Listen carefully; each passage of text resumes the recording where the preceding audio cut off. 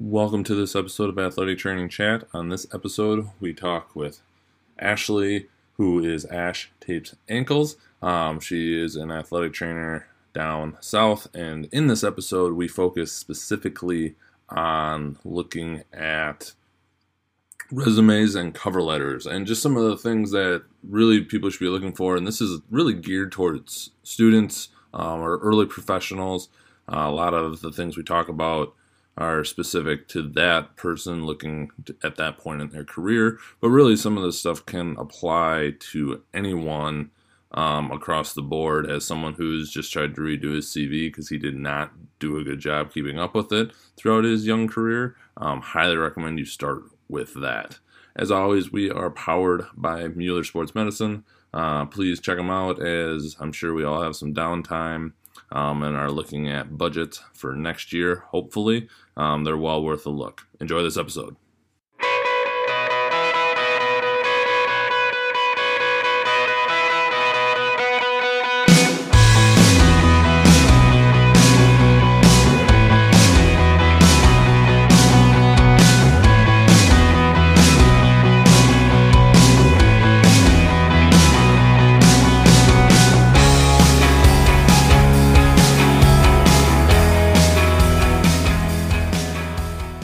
Okay. This episode of Athletic Training Chat, we are on with Ashley Armbruster, who is a athletic trainer down in Texas, and we'll let her get into her background a little bit more here in just a second. But we are talking resumes, cover letters, and everything that goes into that when it comes really to anybody, but mainly I think focusing around some student recommendations as they're coming out. Very interested in your intake on this, as I've gotten to do my own fair share of that and had conversations about it, which is ultimately, by probably the time this is out to everybody, going to be very, very timely as the great job shift starts happening. Definitely. Late spring. So this will work out really, really good. So with that, I'll turn it over to you to kind of fill us in about your background and why this topic. Cool. So my name's Ashley Armbruster. Like he said, I am actually originally from Florida. I did my undergraduate at the University of Florida. I was there for 4 years, and then I made my first move out to Texas, I guess I should say. I did an athletic training residency through Houston Methodist Orthopedics and Sports Medicine. So as part of that, I did like residency training, and then I was also the assistant at a high school. I did that for a year. I think that really like set me kind of down the path that I'm at. After that, I went to Sam Houston State University in Huntsville, Texas, where I worked women's soccer and women's basketball. Women's soccer for 2 years, and women's basketball I covered for a season. After that, I went to Iowa State University up in Ames, Iowa, and I worked with women's soccer and women's tennis there. And then it was way too cold, so I ended up coming back down to Texas, and currently I'm at Texas A&M Corpus Christi, working with primarily women's soccer. I am for a little bit taking over outdoor track and field.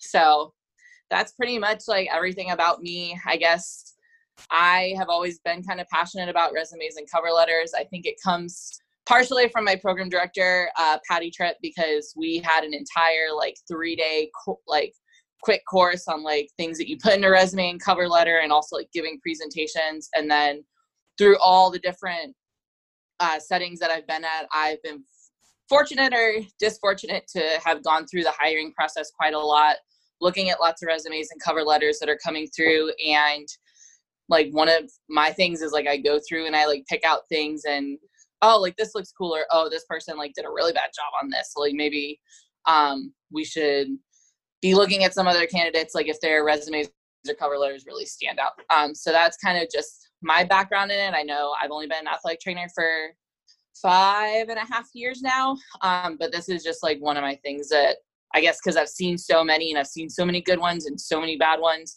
that I feel like it really is helpful to have a talk like this about it. So Absolutely. For anyone who's hopefully paying attention, hopefully this can give you some tips on how to kind of set those up.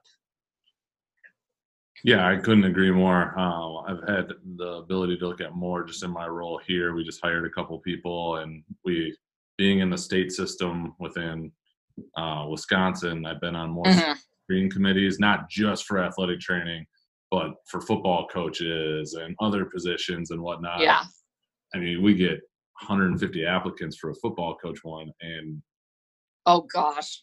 30 of them you can just set to the side because they're nothing corresponds to what's actually going, or they didn't actually answer the question or what was being asked, and it kind of self-selects. So Yeah. kind of just getting started on the conversation, what would you say are like the basics of a solid resume? I think the basics, I know that I kind of got my start from when I was a student. We actually started making our resumes like the end of our junior year in case like we wanted to try and get internships over the summer and anything. Honestly, my biggest like experience from that was just looking at resumes from my fellow students, or if you're already in a working environment, looking at the resumes of your peers, because those are the ones like you already kind of know that they're working. I know like you can go on Microsoft Word and Google like resume template and like 50 million things will pop up, and they're the ones that are like really good for creative design because they have like lots of like distracting media and like weird bubbles everywhere. Like you can put your picture on there, which like you can do, but athletic training being more of a healthcare profession, it looks better to have one of those more professional resumes. Probably the biggest things are like make sure that like all the information on there is very relevant. One of the things I hate to see is, and we actually in the past had someone come across where they had like all of this stuff about, oh, I worked retail at Macy's and I had like these 4 jobs. And like, I also had this other position that I did kind of part-time during college. And like that section was longer than their athletic training, like actual experience. So it's like, okay, like you need to know what you need to highlight. I think one of the big things, like just making sure that you're staying current with your resume. If it's the first time, like, and what I do is I still have it. I have a running list on my Microsoft, like a Word template. Oh, I wish I would have done every single volunteer experience I've done, every single continuing education you've done. So that way, like as they start building up, like as you're a student, it's really good to highlight those things. Like, oh, I worked this 5K and I helped out with these soccer games. Well, like that's good stuff. Or if you helped host a conference tournament, like those are really good things because even if you didn't work that sport as a clinical rotation, you can still show that you have experience in it. Absolutely. And just keep like a running tally, because then if you do get into more professional, and I know especially if you do end up in academic, then you have, what is it, the curricula vitae? I don't remember what it's called because I butcher it otherwise, but yes, absolutely. Keep that running thing. Yeah, so those can like end up being like 20 pages, and that's where you put literally everything that you have. 33, and I'm trying to go back and re-put mine together because I've never started that, and it has been more painful than I care to imagine. It's like random things will pop up and be like, oh, I need to write that down. I forgot I did that. So yes, start early. Yes. So I literally have one. I've titled it like a arm booster. That way it doesn't, I don't know, there's not a ton of arm boosters in the world, but that way like you can separate that. And then like, I just call it like resume 1. And then as I go through, like I had 1 or 2 different resumes as a student. And then when I started transitioning, like, okay, I'm going to grad school. I already have a year of experience. How am I going to like change this around? So that's when you do start like developing your resumes a little bit more, and you do make them longer. As I would say, as a student, either looking like for your first full-time job or like looking for a graduate assistant spot, I honestly don't see any way that you have more than a 1-page resume because like all you have is your undergraduate experience. Yep. And you should be able to be detailed, but like you probably only have 3 years of just like clinical, like your athletic training student experiences. There's probably should not be enough to be like on a 2-page, because otherwise like you're almost filling space at that point because you don't have that much. Then once you get into your first job or something, that's when it'll really like mine right now, I have 5.5 years experience and I finally have enough to like have a full 2 pages. So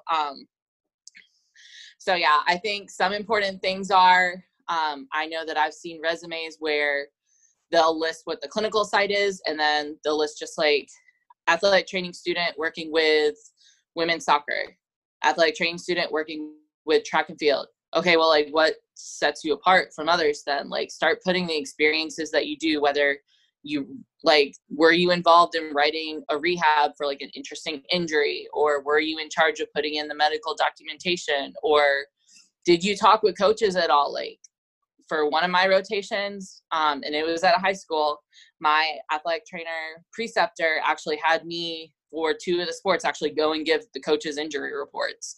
And those are good things. Like, it's good to know that you can see rather than, oh, I worked women's soccer. Okay, well, like, what did you do that makes you stand out above anybody else? So yeah, and then basics of building a resume. Yeah, I would say that's pretty much, make sure that you have your education. I might get some lashback for this. I think the education should be the first thing that's listed on your resume, right under your header, because especially looking at different settings, like if you don't have a master's degree, like your resume is going out the window. So like you want to be able to put up front, because I think your education is a really huge part of how you are as an athletic trainer. Whether your program like is known for having good athletic trainers coming out of it or anything like that, I think it's really good to stand behind your alma maters and be able to showcase that experience. And then make sure that you're just putting everything in a logical manner. Like I always put like my education will be first, and then I put my work experiences as a certified athletic trainer. At this point, hopefully too many people aren't watching this that are like 10 years out redoing their resumes, but like you got to figure out a point at which you drop off your student clinical experiences. So like I kept mine up until I finished grad school, and that's when mine like kind of dropped off, because it's like, well, now I have 2 to 3 years of experience. Those don't really matter unless like I can say later in the future if I'm applying for a job where I didn't work with it as a certified, but I was exposed to it as a student. Absolutely. So like I did a rotation with lacrosse. So if I ever try and apply for a job that works with lacrosse, but that's something like you can add in your cover letter too. Like I did have experience with this, or bring it up in an interview. So I think kind of after you finish your master's, or after you finish those like 1 to 2 years of certified experiences, that's when those like your student experiences drop off. And then next would be like your certifications, because those are obviously really important. Make sure you have your BOC. I like to see the actual like BOC number, and how long you've been certified. Wherever you hold licenses, I like to put the license number, because then they can also look you up and just verify that you do have the license. I understand that some certifications, like I'm CES certified, those don't have a necessarily certification number. But making sure that you're really current with all that. And then another thing I like to see is, are you actually like a NATA member? And so put like your NATA membership, like I've been a member for this long. And then that also automatically enrolls you in the district and at the state level too. So make sure that you list those two. Because like for me, I can put, because I've been like in and out of Texas, but I've been a member of those Texas ones since 2014. Rather than like I just came back 2 years ago, because I kept kind of those current, also because I was only in Iowa for 2 years, so those kind of like stayed over through the cycle. But make sure that you're putting those down, because those show where you've been, and they can kind of show like where you've been active too. And then I would follow that with your volunteer experiences, and those can be a really great way to highlight like, it'll separate you from the people who just go and you do your job 40 hours, 60 hours, whatever it ends up being. Or are you more of a team player? Like you're helping out. For example, I work at a college, so I'm constantly helping out with track meets, or helping out host this or everything like that. It kind of shows that you're a team player. Or if you're working in a different setting and you're volunteering for 5Ks, or you're volunteering for these different camps, like those show that you're doing something outside of your job to gain more experience, and also just showing that you're active in the community too, which I think is really important. Definitely. Okay, so I guess the next thing I would go to are like, what are the do's and don'ts of resumes? So one thing you should do is have a consistent header. So your header should be like your name, and your name should be bigger than everything else in the header. So the rest of it, like you should have a phone number. Make sure that you keep your phone number up to date. Make sure that you have your email on there. I always have put a personal, like professional email that I have, because your email is going to change. Like if you put your school email or your work email, those will change between jobs. And if someone like keeps your resume on file for something, and then they try and reach out to you, that email is going to be shut down if you've already left. And then be able to keep that header, use it for your resume, use it for your cover letter, and then use it for your references. If you want to keep all of it in one document, that's great. I personally don't. I keep all of mine separate because sometimes job sites, wherever you're applying, they do want those uploaded separately, or it's a lot easier to combine them if they just want them in one document. Absolutely. But if you're like having one header that's like different on your resume than your cover letter and you're submitting both, like it almost doesn't look like a set, and it just looks like you're not paying that much attention to detail. And then if you have to go through, like, that's two different things where you have to change a phone number, you have to change an email address. The other thing you should have is an up-to-date address as much as you can. Do not put your school address. Make sure you're putting like where you actually live. For the same reason, if you leave that job, like at least it's an address that they should be able to get a hold of you, or if you have your mail forwarded or anything like that. The next thing I would say, make sure that you proofread your resumes and cover letters. Oh my gosh, I see so many where they like misspell words, and I gave one of my friends shit for this because he was applying somewhere and he was talking about specific. It was funny because he was talking about an experience that he had at the University of Florida, and he wrote the city Gainesville and spelled it wrong. And I'm like, dude, like, you just Google it or like spell check it or anything. But I see like people just, they're writing and they're typing and they don't think about it. And it's like, oh, well, Microsoft Word didn't give me like the little squiggle to tell me it was wrong, or if your verbiage was wrong. I think it's really important to make sure that you're looking over it on your computer screen, then also print out a copy and actually like physically read the copy. Then you also need to give it, I say, to two other people and have them look over it, because maybe you didn't catch something, but you also wrote it. So it's harder for you to like look for those kind of details, especially with grammar. And make sure like two other people are looking over it. So that way they can say like, hey, you worded this like really weirdly. You really need to go and change it into this. So, cause I think that's one of the, it's honestly one of the easiest things that you can do. And it shows your lack of attention to detail if you do end up like misspelling something wrong, especially if it's like National Athletic Trainers Association. Make sure you have like the apostrophe in the right place, or like different like little things like that. People are going to notice it. Putting that down. That's always one that's, usually you're good for one or two of those in an applicant pool. Yeah, definitely.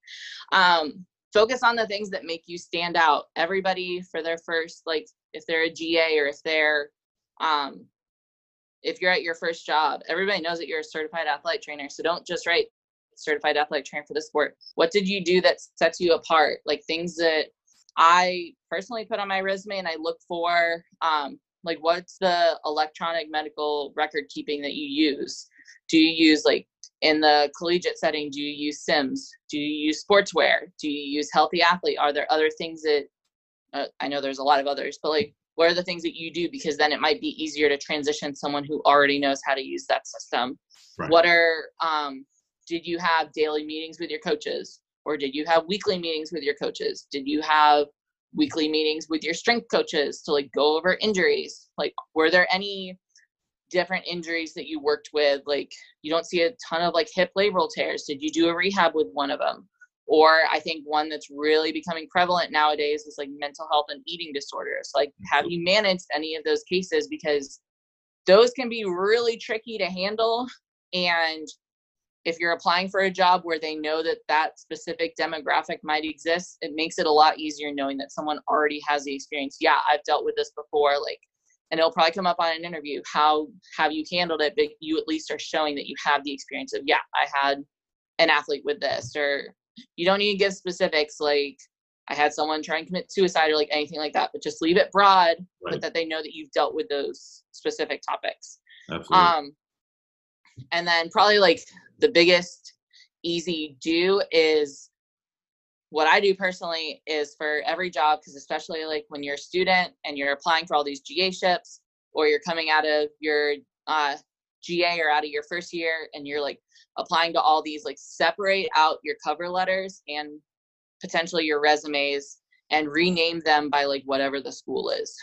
So like all of mine, like mine coming here was A. Armbruster resume, TAMUCC.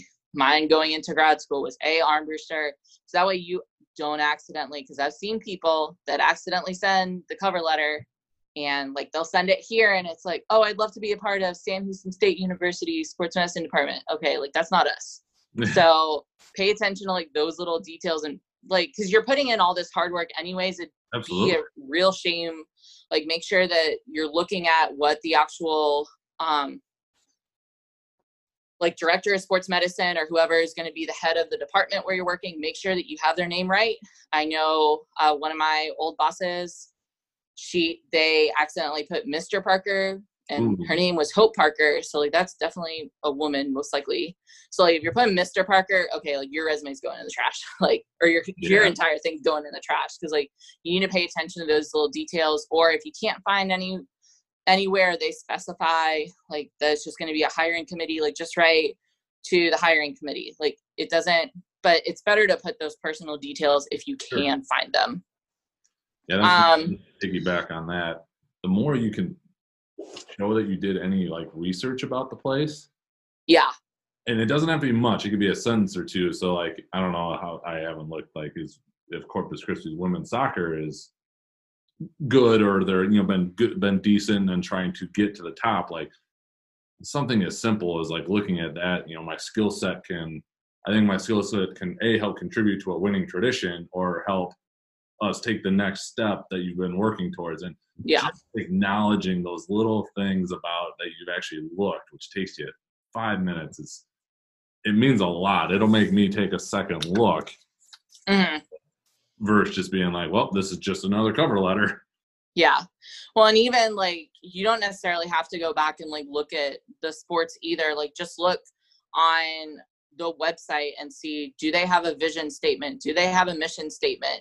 And try and like you said, it only has to be a sentence or two. Right. But even if you're pulling little words out of there, like if one of their big things is like, if they mention on their website that their core goal is like the health and wellness of a student athlete, like make sure that you put that somewhere in the cover letter, because that will just help tie it in, and it'll make you stand out rather than a cover letter where you can just copy and paste the name of the school and like then you just send it out everywhere. Like, it really helps to make it personal, because then like you actually are like, it's something that you're more interested in and involved in.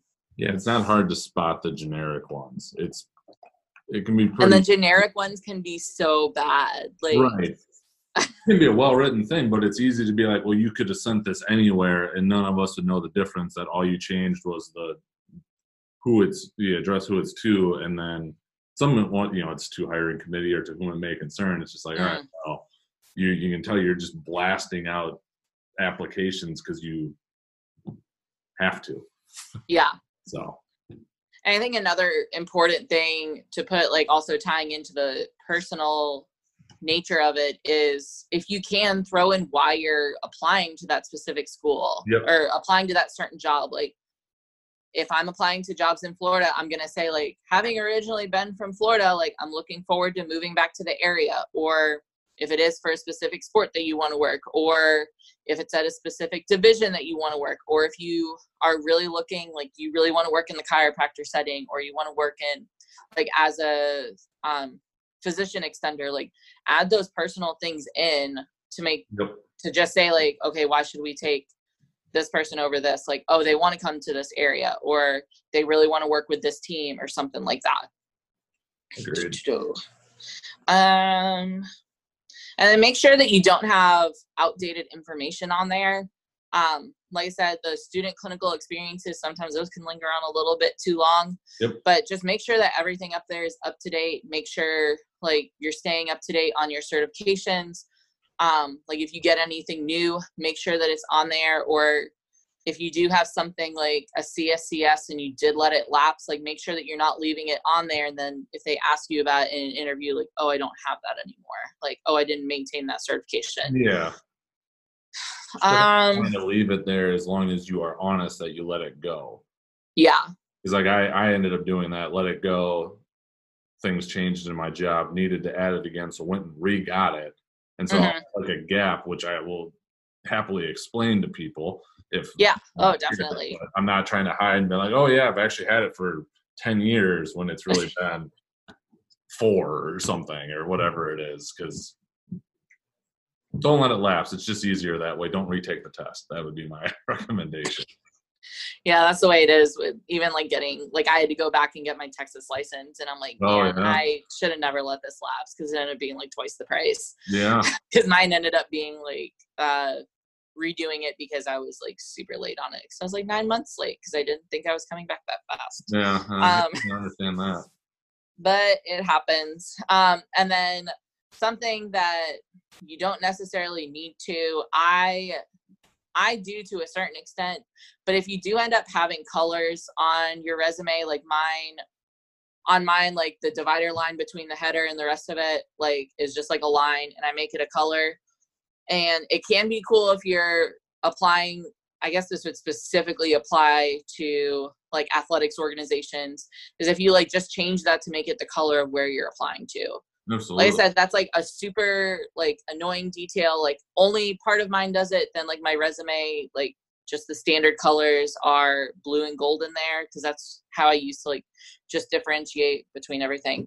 But even like putting in those little details, I know one of my friends that said that she did that for every single one of hers. I don't think it makes that big of a difference, but then like it kind of ties in if you do and they're like, oh, like they actually did put forth the time to do that. And to know what our school colors are, and to know the school, like you should know the school colors. You should know, like, one thing I always like to add at the end of my cover letter is I always add in the mascot, and also making sure you know whether it's an athletic training department or is it a sports medicine department, or whether it's a sports health. Like all these things can be easily done by just like Googling the school athletic website. So making sure that you don't mess that part up either. And then one nice touch, my program director always told us to do this, is instead of just like writing out a signature, like actually have a copy of your handwritten signature on that. So we were able to use Photoshop or something where we like wrote it out, and then you're able to kind of get it on a like blank screen. Yeah. And then you just like insert that in there. So it looks like you hand signed it, and it's definitely a lot more personal than just like using one of the fancy signature things that Microsoft Word gives you. Absolutely. And then, so a lot of that was about resumes. I guess the main thing with the cover letters, like you don't want it to be a copy and paste from every other like thing that you send out. Really, the cover letter is a chance for you to really express yourself. You can share stories in there about like something that happened when you were at a specific site, and why you maybe got an interest into something. You don't want your cover letter to just be your resume all over again. You want to be able to add in those little details, because not everything belongs on a resume. Like you shouldn't put super personal things. Like those should be based on like what you actually did at your job, but maybe like, were you inspired by something and that's what pushed you to go into this direction, or like just like different things like that. You should be able to get a sense of the personality of the applicant from reading the cover letter. Now, I know I haven't seen cover letters accepted through probably like half of the job interviews that I've like kind of looked over, and most of the time it is a resume. Cover letters are, I think that they're a really good touch. But again, you have to make sure that like nice touch of including one doesn't actually detract because it's like terrible. So, and like a cover letter, a lot of the times, like you can keep the body of it and just change a few things here and there, and maybe like add something if it applies to that job. But just it should be personal. It should add a little extra into it, but then also making sure that like you're going through, and if you're going to put forth the time to do it, like make sure that you're doing it right so that you can really showcase yourself. I would agree. I like to see it where it's kind of to what you said, almost expanding on the resume. So reference on your resume, you did this specific rotation, but again, like this is your opportunity to expand on that rotation, or if something cool happened, or like I always like to say with students specifically, because not many of them are going to go and spend the money on the certifications yet. Oh, yeah. Been exposed to, certain techniques. Like you can write that you've seen them. Obviously, you're not saying that you've been certified in them, but you at least recognize what some of this stuff is. So you're not reading out of the basics out of a rehab and modality book. And I say that one to them. So if you got, worked with a preceptor that was big into functional movement, like, yeah, sure, maybe you haven't done the thing yet, but you probably experienced it. And that's a good place to throw that in. So you're not lying about anything or being misleading. You're just end arounding how you're talking about it. Yeah. And I mean, that also gives, whenever you do get a phone interview or a Skype interview or an on-camp or an in-person interview, that gives the interviewers talking points for you as well, rather than like, well, you didn't mention it on your resume, so like we don't know whether you have it or not. So that also like gives them the opportunity to get a little bit more insight, and maybe, yeah, if you don't like have a functional movement screen certification, but you've been exposed to it, and they are a program that's really into functional movement and corrective exercise, like that kind of picks you out as, oh, they've been exposed to it. Oh, they've done it. Like it might not be that hard for them to get the certification if the job really feels like they need it. So I think that's pretty much like all the, make sure that like the font's not too small or too big. I know everything is electronic nowadays. I know we always said like don't go below a 12-point font, don't go above like a 14-point font. So there's like a very small margin of error, but like you want to make sure people don't have to blow, like if you're kind of teetering on the edge between it being 1 and 2 pages and then you just make all the font super small so then it's hard to read, like that's not going to be appreciated, because a lot of people do still print those out, and then like if you can't read it, that's going to be not very great. And just making sure like your formatting is the same throughout, like making sure that like whether you have multiple jobs in a row, like make sure if in one place you have your title first, then you have the name of the place that you were working, and then you could put the location and the time, like make sure that it's the same throughout, make sure that the spacing is the same throughout. I know one of the things that I've seen, and I caught it on my resume back when, was in some places I realized that I put athletic training student, and then some places I put student athletic trainer. So it's like, okay, that's a small detail, like, and make sure that you're staying up to date with like the NATA and the BOC, their standards of like how everything. So I think it is athletic training student now, if I'm not correct, if I'm not mistaken. So you shouldn't be saying student athletic trainer, or if you were like helping out at a high school, when you were in high school, like it should be athletic training student aide. Don't say that you were like a student athletic trainer there if you weren't in an athletic training program. Yep. Just like simple things like that. Make sure you're staying up to date on the terminology and really just keeping it really consistent throughout. Makes sense. Yeah, one formatting one that I took from undergrad and I've tried to do better is almost like do your resume like in a huge table, so you can like do the columns and the cells, and then so it helps with you instead of like hitting tap tap tap, whatever. Oh, that's really smart. And so I should have thought of that. Yeah, and then once you get it, you can then go and just get rid of all the lines and keep which ones that you want for your potential lines. Yep. And it saved me so much time of like, is that in line? Is it a space? And so that was one that I've utilized and redone over and over again, because you can still do bullets and everything within it. And then your years on the far side all are in line. So it makes life a little easier. Yeah, definitely. So I think that's pretty much, I guess the only other thing would be if you do have to include like a reference page.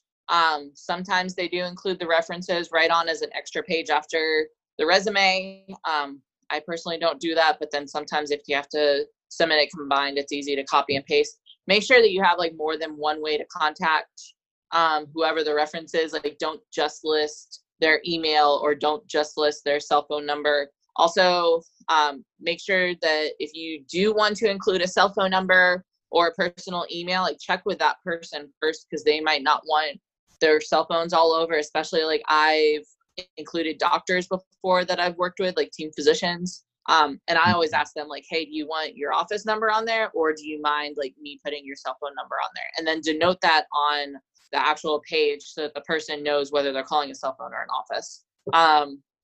And then just make sure that the formatting throughout, like if you're putting the title and where they work for one person, like you need to put that for each person. Again, just saying like make the formatting consistent, because then it's going to make it easier to read, unless someone like literally doesn't have an email or doesn't, I don't know how you would necessarily make them different, but, or if they have 2 jobs, maybe, I don't know. But just make sure that you're putting all the same information on there. You don't have to put their address and put their cell and their work and their email. And like, you don't have to put 50 ways to contact them, but make sure there's at least more than one, and at least be able to put where they are. And sometimes you do put how you're associated with them.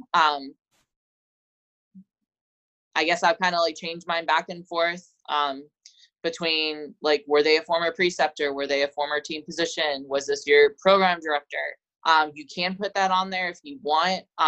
Sometimes it's nice to be able to differentiate that. I don't think that makes that much of a difference though. Gotcha. Okay.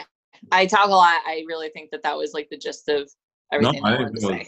That was a ton, and it was great. I think it was all super relevant and stuff that is easily implementable, which is awesome. Yeah. Awesome. Well, you ready for those 5 questions? Ready for the 5 questions. Awesome. The first one is where do you see athletic training going in the next 5 to 10 years?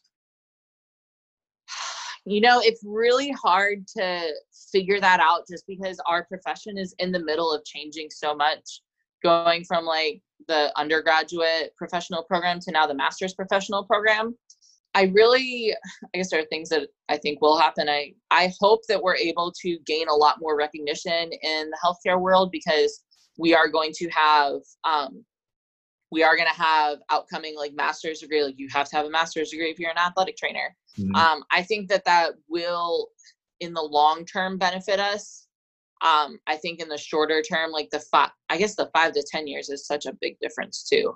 I think in the 5 years, unfortunately, I think it's going to be a lot harder to find like your first time jobs.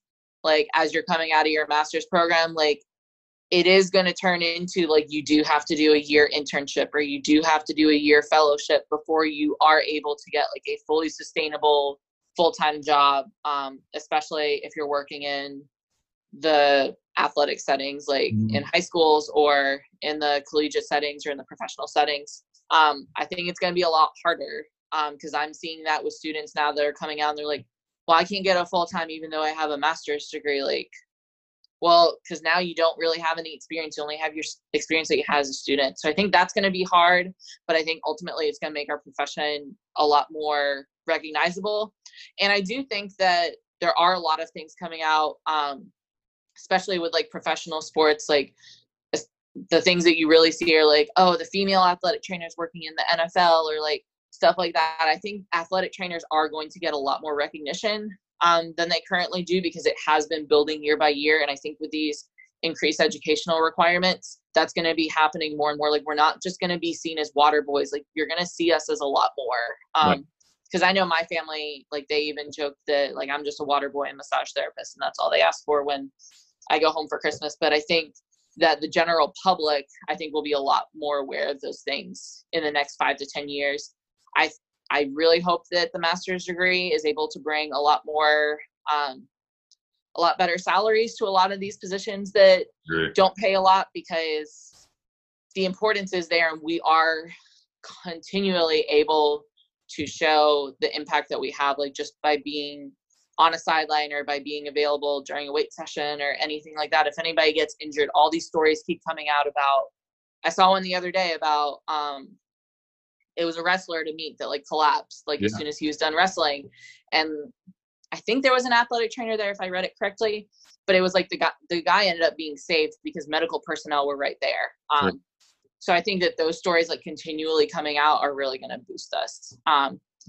But those like little things are going to be harder for, I see, the next 5 years. But I think after that, like, we're really going to take off. And I would be interested to see if our profession does, like, if we do follow the physical therapy model and we do end up being where the entry level is a DAT, just kind of like the PTs are a DPT now. Like, I'd be really interested to see if in like 15 to 20 years, like, maybe that's the road that we go down.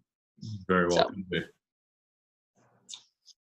What advice would you give yourself as a younger athletic trainer? Like, if you oh gosh, I wish that I paid more attention in class and to my preceptors. I was one of those where it's like a blessing and a curse. Like, I was always able to like pass exams pretty easily, like without studying a lot. But then especially I realized in like my first 2 years, I'm like, oh crap, like I know I got tested on this, but I have no idea like what this is.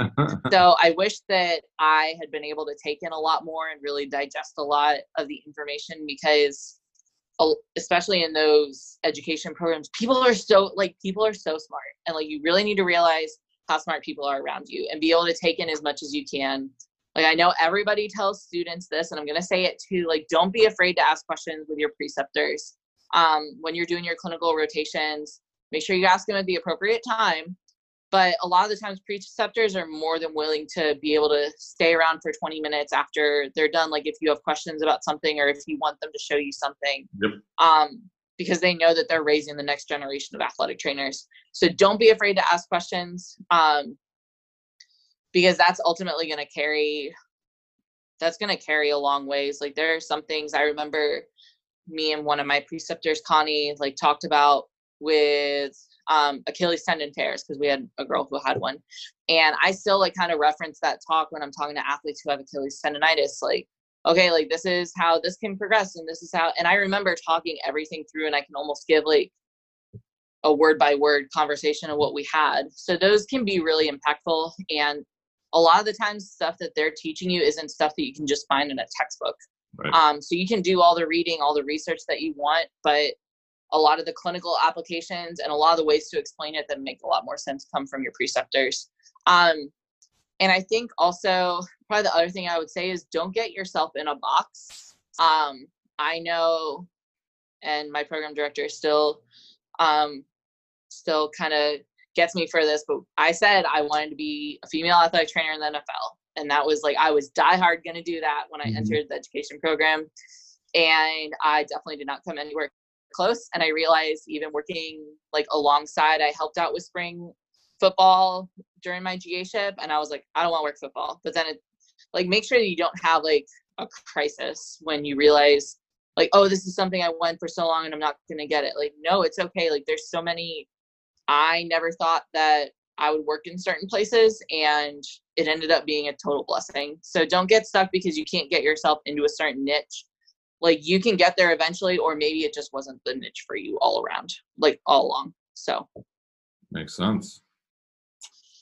What have you found to be the most influential resource in your career? Which you may have kind of already answered, but if you wanted to add anything to it. I think probably in my career, obviously, like going back on those, like all those talks with my preceptor. But then one reason I love working at the collegiate level is I love having coworkers around me. Yep. And I love having people to bounce ideas off of, or being able to help your fellow coworkers as well. Like, I know that especially a couple of my coworkers are much more experienced, and they have experience dealing with this, and this. So I know like, hey, I'm having an issue with this injury. Like this is what's going on. And they can give me a list of like, oh, did you look at this? Did you look at this? And it's really fun to bounce ideas off. I know some people are more independent, but that's not me. I like having a good working relationship. And I like, because then you're also able to kind of sit in and you learn stuff from also your coworkers working on their athletes or working on their patients. Sure. And you're just able to get that much more information. So I would say probably that. And then also just your own drive, because you can only be as good as you want to be, and making sure like you're staying up to date. Like one thing I try and do is I try and read one research article a week, just something that's come out in like the last 5 years. It's not always related to a specific injury that I'm dealing with, but it can really like broaden your horizon. So really like you need to be able to push yourself, because that's going to be really influential in how successful you can be. And for me, it has been like being with a band of coworkers, because even people that I worked with 5 years ago, I'll still give them a call, or I have really good relationships with some of my former team physicians. So like if I'm stumped on something, and like I might give them a call and be like, hey, I know that you dealt with this. Like what's something that you think that I should be looking for? So I like it. If you could change or eliminate one thing, it could be a modality, a common practice, a mindset, whatever you choose to be in the field of athletic training, what would it be? So this is really interesting. So I was just talking with one of my friends about it. I think that there is a certain mindset in specific populations. I've noticed it probably the most at like the collegiate level is that you just need a body. Like, you just need a body to be able to do our job. Like, you just need someone to like be sitting out at practice. It doesn't matter how well qualified they are. It doesn't matter what their credentials are, like anything. Because one of my friends was going through like a hiring crisis, and they had someone drop out at the last minute, and they just needed like, well, we just need to hire someone just to like sit at this one sport. And it's like, no, like we can't get in that mindset, because as soon as you start getting in that mindset, like then you are going to start hiring like poor quality. I think it's more important. And yes, in this setting, it does suck. Like I said, right now I'm covering track and field. We do have to cover for each other, and we do have to go above and beyond a lot, because that's just what our job entails. But we need to make sure that nobody, and I don't think athletic trainers get into this mindset. I think sometimes administration or coaches or anything like that can be like, oh, as long as we have someone sitting out at practice or like sitting out at this tournament, like it'll be fine. Okay, well, what if an emergency does happen? Like, what if someone does have a cardiac event and we just have a body sitting out there that doesn't know how to use an AED, but they're called the medical staff because that's what they're serving as. Mm-hmm. So I think making sure that like we're getting out of that mindset, like, we are valuable. Like, we have a lot of skill sets that a lot of people don't realize until we have to use them. One of the jokes that I make whenever I'm covering tournaments or wherever I'm covering PRN games is like, people give me crap, like how much they pay us an hour. And I'm like, yeah, well, the point is you don't want me to have to use my skill set. Like, you want me to sit here and not do that much. Because if I'm constantly on the field, if something's going on, like that means that something's wrong for the student athletes or for the patients. So it is important to show our value. And I think that it is important that we're not just seen as people who sit out at practice all the time and people who don't do much. So it is important to like not be seen as the body, make sure that you're being active, but make sure that you're realizing your worth too. And that you're also not feeling like, oh, I'm just sitting out at practice, or I'm sitting out covering this middle school football game or something like that. So make sure that you're able to advocate for yourself to those other people, so that, because that will come with the recognition that we're athletic trainers, we do a lot. The problem is most people just don't see it. So. Right. Last question is, what does being an athletic trainer mean to you? Oh gosh. Being an athletic trainer, one thing, like I always knew that I wanted to work in the healthcare field. I actually wanted to be a cardiovascular surgeon when I went on my job shadowing day back in 10th grade. I didn't fall into athletic training until I was already in college. But really, like, my big thing is I just want to be able to help people. Like, it's really hard because we are the person who is there from the time a person enters the clinic or enters campus, and we are there when they get hurt usually, like, especially in my setting. We're there when they get hurt, and then we are there day by day, and we go through an entire injury with them. And because if you don't want to help people, like, this isn't the profession for you. Like, I'm sorry, but our job is to help people maybe not necessarily get back to their sport. Like, maybe they do have a severe injury or something going on where they shouldn't be returning to that. But we're able to help them in the long term. Like, can these kids, can these people grow up and, like, if they have kids intent, like me dealing with collegiates, can they have kids in 10 years and be able to go play pickup ball with them? Mm-hmm. Or will they need a knee replacement in 20 years and, like, they're only going to be 30 years old and then having to go through all of that? Like, everything that I do is geared towards making someone's life hopefully a little more enjoyable in one aspect or another. And making sure that it's not just the physical aspect, like making sure that they're mentally being taken care of. Like, I always ask my student athletes, like, hey, how's your day going? Like, how I try, if I've worked with them a little longer, like, I'll ask them about their families and asking how their friends are, what they're doing this weekend. Like, because that little bit of personal touch also does a lot, instead of them just coming in, doing an exercise program or doing a treatment and leaving. So I think kind of reframing that too, because a lot of the times, like, I'll get stuck in a mental funk and I'm like, oh, I have to go to work today. I have to, like, do this rehab and I have to take care of this and blah, blah, blah. instead of doing that, like reframe your mindset to, I get to help someone today. Like I get to see this person and check in on them. Like I get to hear these stories about class or their friends or everything. Like I get to help them in some way. So really to me, that's what being an athletic trainer is, because it really is grinding. It is a lot of hours. It is a very difficult job at times, but that's all what it is to me, is I'm just here to help you. So like it. Well said. In closing, if people wanted to get in contact with you, what's the best place to find you or get in touch? So my Twitter handle is at Ash Tapes Ankles. I was trying to come up with something clever when I was in grad school, so that's what I came up with. Or if you want to reach me by email, my email is Ashley, ASHLEY .ARMBRUSTER @TAMUCC.edu. So yeah, those are probably the two best ways. I'm on Twitter. If you follow me at all or you look, I'm pretty regular on there. So I'll see stuff on there, or you can go ahead and email me if you want me to look over anything. So perfect. Well, thank you very much for taking the time. Thanks for having me. I really enjoyed it.